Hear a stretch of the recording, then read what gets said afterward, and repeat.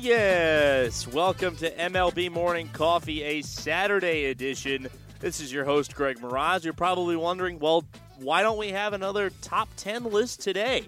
We hope that you enjoyed our first two top 10 lists, the San Francisco Giants and the Chicago Cubs. We're going to be having another couple coming at you in the next couple of days, but there was some news that came in Major League Baseball yesterday, and I felt like it was worth taking a break from a nostalgia piece to actually update you on what's going on with Major League Baseball.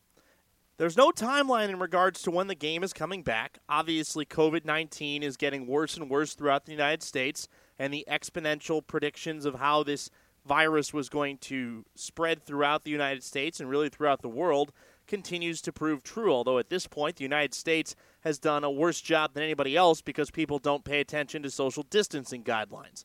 However, our critiques of American society are not for this podcast. That's for another hypothetical podcast that maybe I'll do someday. I still have a basketball podcast that I need to get back to recording in the next couple of days because I haven't recorded an episode for quite a while.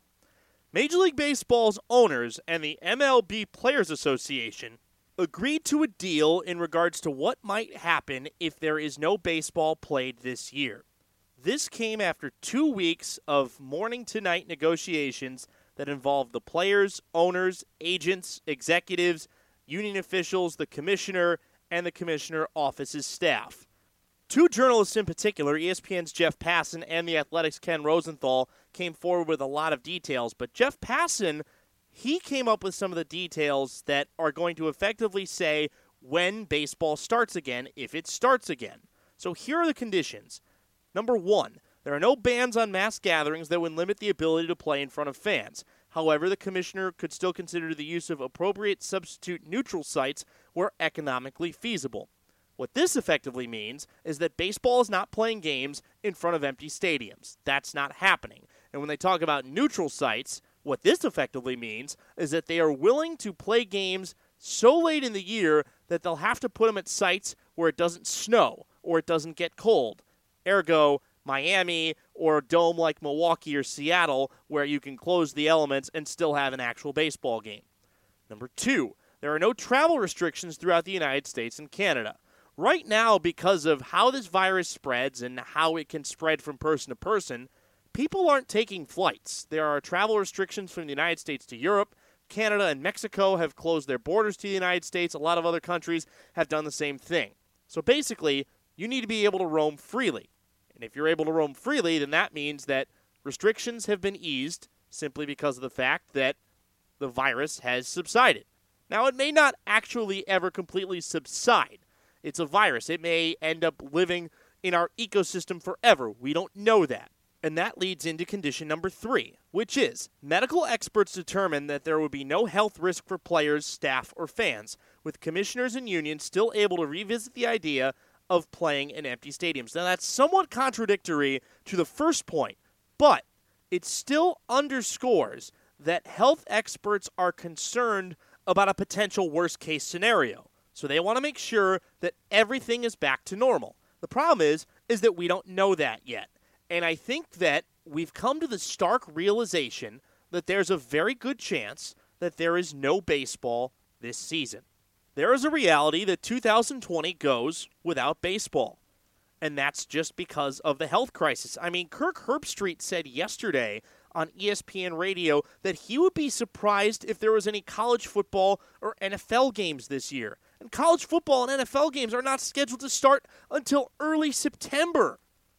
I mean, that's how far we're projecting events out at this point. The Olympics were postponed an entire year, which means there's no way that we're getting any events happening by the time July comes around. Granted, it's still March 28th, but we have to project that far down the road. Opening day was supposed to happen 2 days ago, and we're no closer to the end of this problem. We're still, in my opinion, more toward the beginning. And again, a lot of that's unpredictable. COVID-19 is not a person. It's a pathogen. It doesn't care what we think. It doesn't care what we do. It's going to do what it's naturally designed to do. Simply put, you can't fight a virus. You can only hope to contain the spread of it.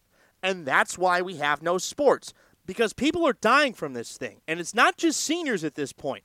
Young people are dying from it. You cannot take risks. And if you take risks and you endanger more people of dying, it will exponentially continue to grow. Pandemics grow exponentially. And that's why Major League Baseball has effectively put in this case scenario to where they're not going to play baseball games unless they know there is 0% chance of anybody that steps foot inside those stadiums, inside those locker rooms, inside those dugouts, and on that field of getting infected with COVID-19. However, part of the deal that got struck last night has to do with what's going to happen in regards to pay, service time, and the draft for this upcoming season. And there are some ramifications that are potentially going to spell a doomsday scenario for a lot of the 42 teams that are on Major League Baseball's contraction list. So, let's start with service time. You have to play a certain amount of games in a year to be credited with a full year of service time. And why is service time important? Because you have to have X amount of years of service time, I believe it's 7, in order to become an unrestricted free agent. That's the grievance that Chris Bryant brought against the Cubs this past offseason. Because if you remember, Chris Bryant more than likely would have started the 2015 season on the Cubs' opening day roster. But they didn't want to start his service time clock early. And if he had played more than 125 games in that season, or rather on the roster for more than 125 games, he would have been credited with a full year of service time. So the Cubs held him back in AAA Iowa until that 125 had passed, or rather that there was no possibility for him being on the roster for 125 regular season games, and then they brought him up. Bryant's grievance to Major League Baseball was that they manipulated his roster status so that he wouldn't qualify for a full year of service time and thus be eligible for unrestricted free agency a year later than he would have initially. And because he lost that grievance and because they didn't give him that full year of service time, Chris Bryant is eligible for free agency after the 2021 season instead of after the 2020 season. However, it's because of cases like this and making sure that the players have the right to go wherever they want in free agency, the Major League Baseball and the Players Union effectively agreed to give everybody on a Major League roster a full year of service time, which means a year off of your contract expires automatically. There's no stay put in on this. You are effectively in the majors for a full year if there are no games played at all this season. Which means anybody that was a free agent after the 2020 season will still be a free agent when the free agency cycle hits going into 2021. Which means if there is no baseball in 2020, guys like Mookie Betts, JT Realmuto, Jeff Samardzija, and others will be free agents. Now, Betts is the biggest case here because he was acquired with 1 year left on his contract from the Red Sox during this offseason. And there's the possibility that Mookie Betts will never play a single Major League game for the LA Dodgers. Because what this agreement says is that his contract year goes all the way through. And he is granted that year of service time, and the Dodgers have no rights over him after this 2020 baseball calendar year is over. Now, if the game does get started, they effectively play as if nothing had happened. Now, the salaries part of it is the next portion of this. But first, let's kind of sum up what this does. This is protecting the players and their right to make more money whenever they have the chance to leave via free agency. It helps guys that are not yet toward free agency that are going to get toward unrestricted free agency earlier. And the reason why getting toward unrestricted free agency is critical is that guys enter after a certain amount of service time, they enter their arbitration years, which means that the club will submit a certain salary figure for what they want that player to make for that upcoming year. They're still under what's called team control. So you effectively are under the control of the team, so you don't become a free agent. But your contract status changes every year. So you submit a figure, the team submits a figure, and then a third-party arbitrator rules on a third figure. And basically whatever balance to whether it goes to the player's side or the team's side is based on what that arbitrator says. So if you win your arbitration case, then you end up getting what you want. If you lose, more than likely you end up getting what the team wants. In fact, I actually am pretty sure that it is one of those two figures. Now, it just depends upon what the player wants, what the team wants, and a lot of times, those figures are drastically different. A lot of times, you're going to see the team lowball the player in terms of that yearly salary, potentially by about a difference of $5 million. You could have a guy that wants $15 million for that next year, and you're only willing to submit $10 million. Now, if a guy had a bad year the year before, the player is more than likely going to lose his case. If he had a great year the year before, the player's more than likely going to win his case. But that arbitration figure slowly climbs.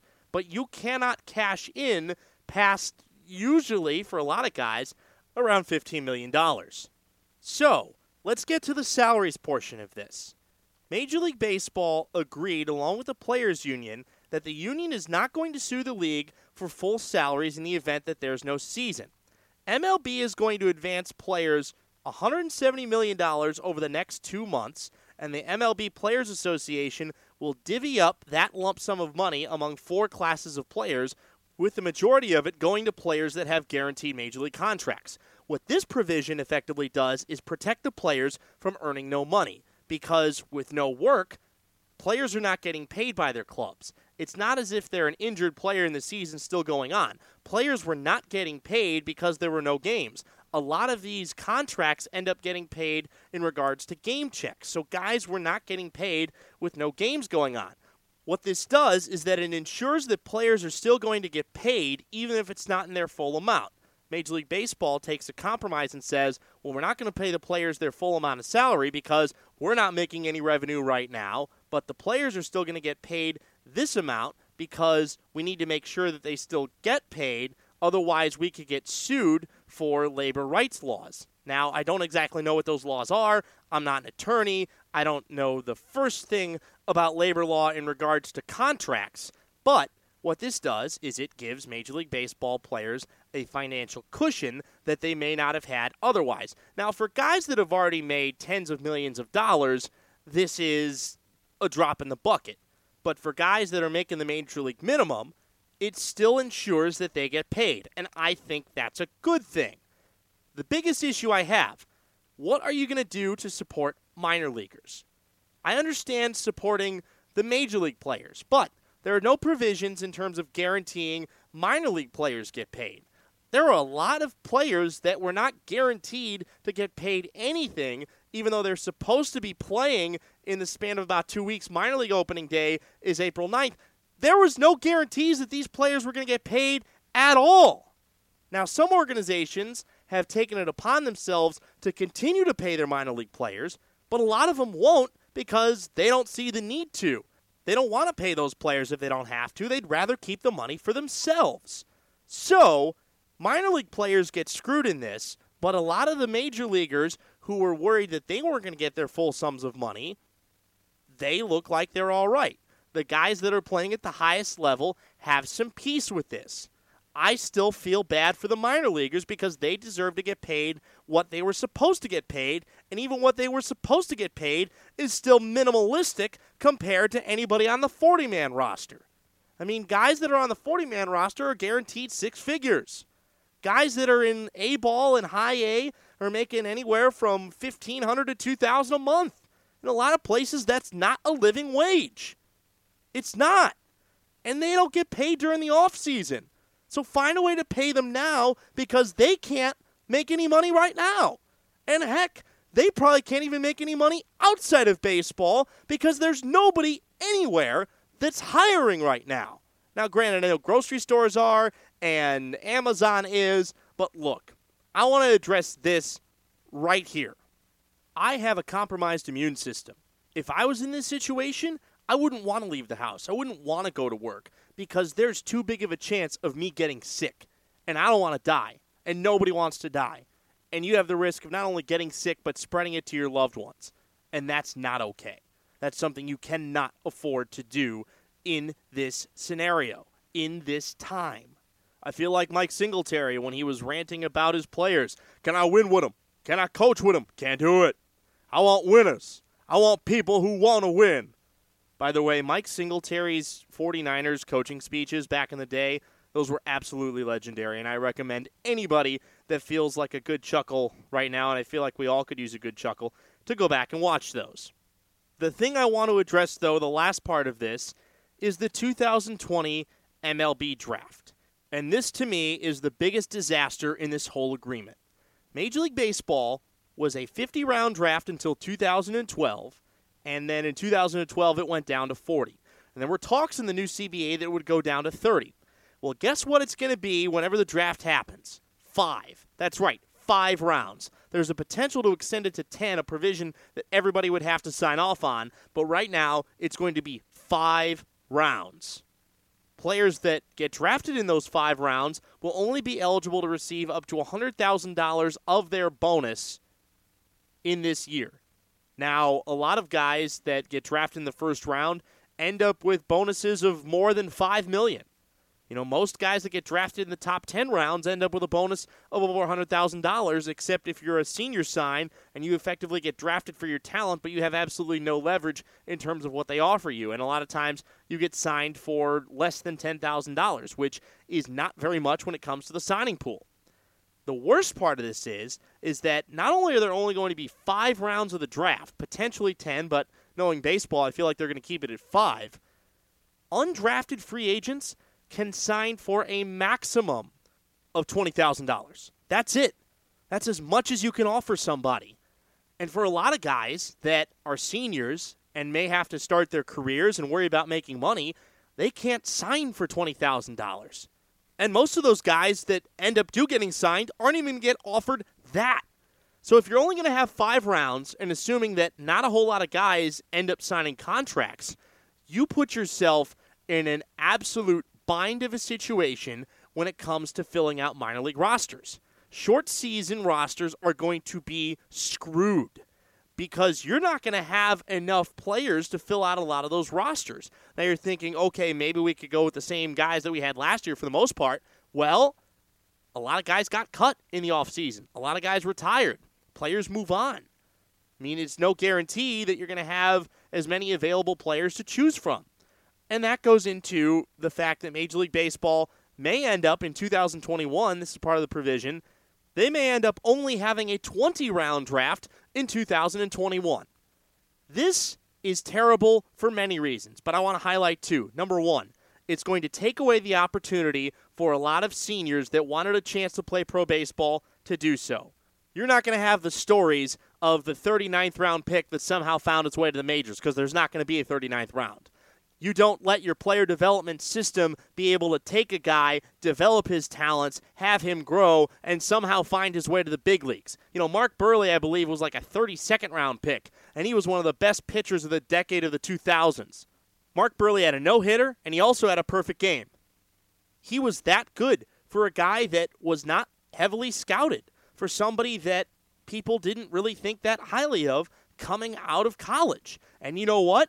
Mark Burley, drafted as late as he was, used the player development system of the White Sox to turn himself into a very solid Major League Baseball player. And you will not allow for stories like that to happen if you decide to kill the draft in the way that you're killing it.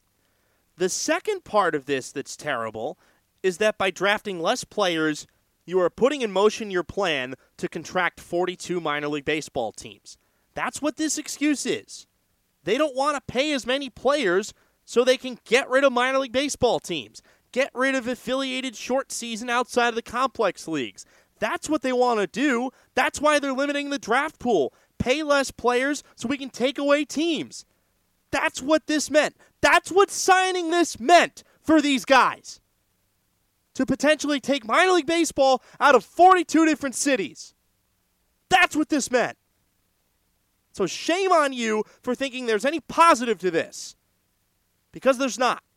You're not taking care of minor leaguers, and you're not taking care of the communities that worship minor league baseball and use it as their outlet to enjoy the game of baseball, to root for those guys that go from the farm to the show. You limit the draft, and you limit the amount of teams that you have in minor league baseball. It's as simple as that, in my opinion. I want to go to an article that was written by J.J. Cooper of Baseball America, who I think has done the absolute best in terms of reporting how this relates to the minor league contraction and how the draft is going to have an impact on college baseball and on minor league baseball. So reading directly from the article, and bear with me. Quote, under the terms of the deal hammered out between MLB and the MLB Players Association, the 2020 draft will be cut to no fewer than 5 rounds. Now, it says that MLB can expand it if it so chooses, and several scouting departments hold out hope that it could be expanded to 10. The draft will be held as early as the current June 10 start date and as late as July 20. The dates for both periods are fluid because of the evolving novel coronavirus situation. If the signing period is pushed back, the current signing period, set to expire on June 15th, will also be extended, but no rising 16-year-olds will be eligible to sign until the next period begins. That is, by the way, not the period in reference to the draft, but in terms of the international signing period. Just wanted to make sure that we had that clarification in there. The article continues, quote, the draft signing deadline will be August 1st at the latest, although it could move up based on the draft date. The expectation is that MLB will set a draft date roughly 1 month before the draft takes place to give teams time to prepare. While no details have been formalized, it is expected that the current draft date will be used to set the cutoff date for draft-eligible 21-year-olds, even if the draft date itself is pushed back. For both the 2020 and 2021 draft, there are provisions for voluntary showcases before the draft, dependent on prevailing conditions around the country, to attempt to help MLB teams see players whose seasons have been cut short by the coronavirus. A reduction to 5 rounds would be a dramatic change for what has always been major U.S. sports' largest draft. For nearly 4 decades, the MLB Draft ran until the last team decided to stop selecting. In 1996, the Yankees picked for 100 rounds, setting the all-time record that will likely never be broken. The draft was cut to 50 rounds in 1998, then slashed to 40 rounds in 2012. Cutting the draft to 5 rounds would be reducing the draft in 1 year by 86%, and JJ actually did the numbers on these. Last year, there were 167 players taken in the top 5 rounds, and overall, there were 1,217 players drafted and 960 who signed. So when we talk about the percentage of players that get drafted versus signed, it's basically in the 40-round draft format. You get around 30 to 35 of each team, and basically the rough math on 960 over 1217 is about 75%. Continues. Potentially even more important, teams would be limited to spending no more than $20,000 to sign any undrafted player. Previous teams could spend up to $125,000 on any late-round pick and an undrafted player without reaching into their bonus pool. Such a provision ensures cost containment for owners at the expense of limiting opportunities for prospective pro players. Of the 960 players who signed last year, 680 signed for more than $20,000. And that, to me, is the big kicker. Let's do the math on that real quick. After my brief calculation, it is 70.8%. 70.8% of players that got drafted and signed last year, not that got drafted, but that got drafted and signed for more than $20,000. The article continues, quote, and for the next 2 years, teams will have no flexibility when it comes to spending on undrafted free agents. In past years, teams could use money left over from their bonus pool allotment to exceed the $125,000 limit for a player who went undrafted. Most famously, the Reds spent $700,000 to sign T.J. Friedel, who went undrafted and then impressed scouts while playing for Team USA. The Reds could do this because they had leftover money they were allowed to spend as part of their total bonus pool. For the next 2 years, the draft spending will be use it or lose it. It can only be spent on players who were drafted. Anyone undrafted will be limited to a maximum $20,000 bonus. Here's where Cooper gets opinionated. Such a decision will make a major impact, as some teams have been very aggressive in spending in later rounds, while other teams are much more conservative in spending as the draft wears on. Last year, 14 teams spent more than $1 million after the 15th round. Now, to clarify, that's $1 million in aggregate, not $1 million on an individual player. 4 teams spent less than $700,000. The Braves were the most cost-aggressive, as they spent $2.83 million after the 15th round. The Dodgers spent $2.28 million, including 5 undrafted free agent signings. The Cubs spent $672,000 after the 15th round, while the A's spent just $345,000, the lowest of any team.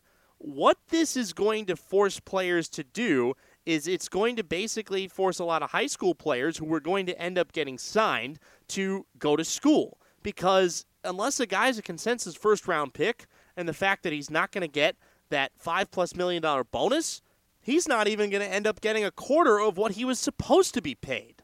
And you also look at how this impacts D1 baseball programs. Guys who are committed there, more than likely, if they felt like they want to get drafted in 2021 or 2022, then they skip out on going to D1 colleges and they go play in junior college so that they can leave after 1 year and be eligible to be drafted the next year. You are going to have an incredible talent pool across the major junior college ranks because you've got a lot of high school guys that more than likely they would sign if they were drafted after the 5th round, but they're not going to forego a college baseball experience for only $20,000. Former White Sox prospect, and he made the majors with the White Sox, and I believe with the Dodgers and the Braves as well, Micah Johnson, said there was no way he could have ever signed for $20,000. He said the money that he got when he was drafted in the 9th round went to support his family, and that his family couldn't support him if he'd only taken a $20,000 signing bonus. Then you add in a minor league salary. Like, $20,000 is a tiny drop in the bucket for any player. That's good starter money, but that's nowhere near a living wage if you add in his minor league salary. Like, it just doesn't happen like that. Guys have to be able to make a living wage, and right now, this draft is effectively discouraging players from playing pro baseball. Unless you're a consensus first-round pick, there's no reason to go sign unless you're a senior that probably feels like this is going to be his only chance at playing affiliated pro baseball and decides, what the heck, I'll sign for nothing. I have a career after baseball already set. Let's give this a go and see how far it can go. And that's what you're going to see with a lot of seniors. Now, we had reported, and it was widely reported, that everybody that was a spring sport athlete was going to get an extra year of eligibility. Now, that was the case for Division II and Division III athletes. It has not yet been decided for Division I athletes. So, there is a chance that a lot of current seniors do not get an extra year of eligibility. And if that's the case, they may take whatever they can get and just go play pro baseball because they're not going to have a chance to be able to play again next year. And even with an opportunity to play again next year, they have no leverage. If Major League Baseball decided to hold a normal draft, seniors who would have had another year of eligibility would have had some leverage. They would have been able to sign for more money than they probably would have as a normal senior sign because they would have had the opportunity to go back to college. They would have been treated as a junior. But for a lot of those seniors, they weren't going to be taken in the top 5 rounds. Very few of them, if that, unless they were a consensus top 5 round talent and teams want to take them there because they want that talent in the system. Most seniors get taken in the 10th round or later because they have no leverage and there's no reason for a team to overpay for a guy that they don't have to overpay for. It's effectively what we give you is what we give you because they can't leverage that against anything else. And that is why, to me, this concept of a draft is an indictment on Major League Baseball, on Rob Manfred, and the Players Association that are screwing over college baseball players. They don't care about guys that are going to start their dreams. They only care about the guys that already have the money in their pocket. Period. That's what this was about. It was about protecting the money in teams' pockets. And not only that, they're going to end up paying less players because of this, which means that they're going to use this as an excuse to contract minor league baseball teams. That Major League Baseball is going to force minor league teams out of existence because teams are going to voluntarily pay less players. And MLB will decide that certain minor league teams are no longer needed. And that's why they will take them out. Effectively speaking, however they decide to organize it, and there's a plan that they want to make the Northwest League a full season league. It's currently a short season league, and eliminate teams in the Midwest League and the South Atlantic League along with a couple of other teams at higher levels, and basically make short season baseball outside of the complexes a thing of the past and reorganize the minor leagues to have less teams, fewer levels, which means less players. In other words, it's all terrible. And shame on you, Major League Baseball, and shame on you, Major League Baseball Players Association, for agreeing to this and killing the dreams of future professional baseball players and killing baseball potentially in 42 communities across the United States. And with that, we'll mic drop, get on out of here, and talk to you on Monday with another edition of MLB Morning Coffee. Have a great weekend, stay safe, and hopefully Major League Baseball and the Players Association will show some remorse for the awful deal that they just made.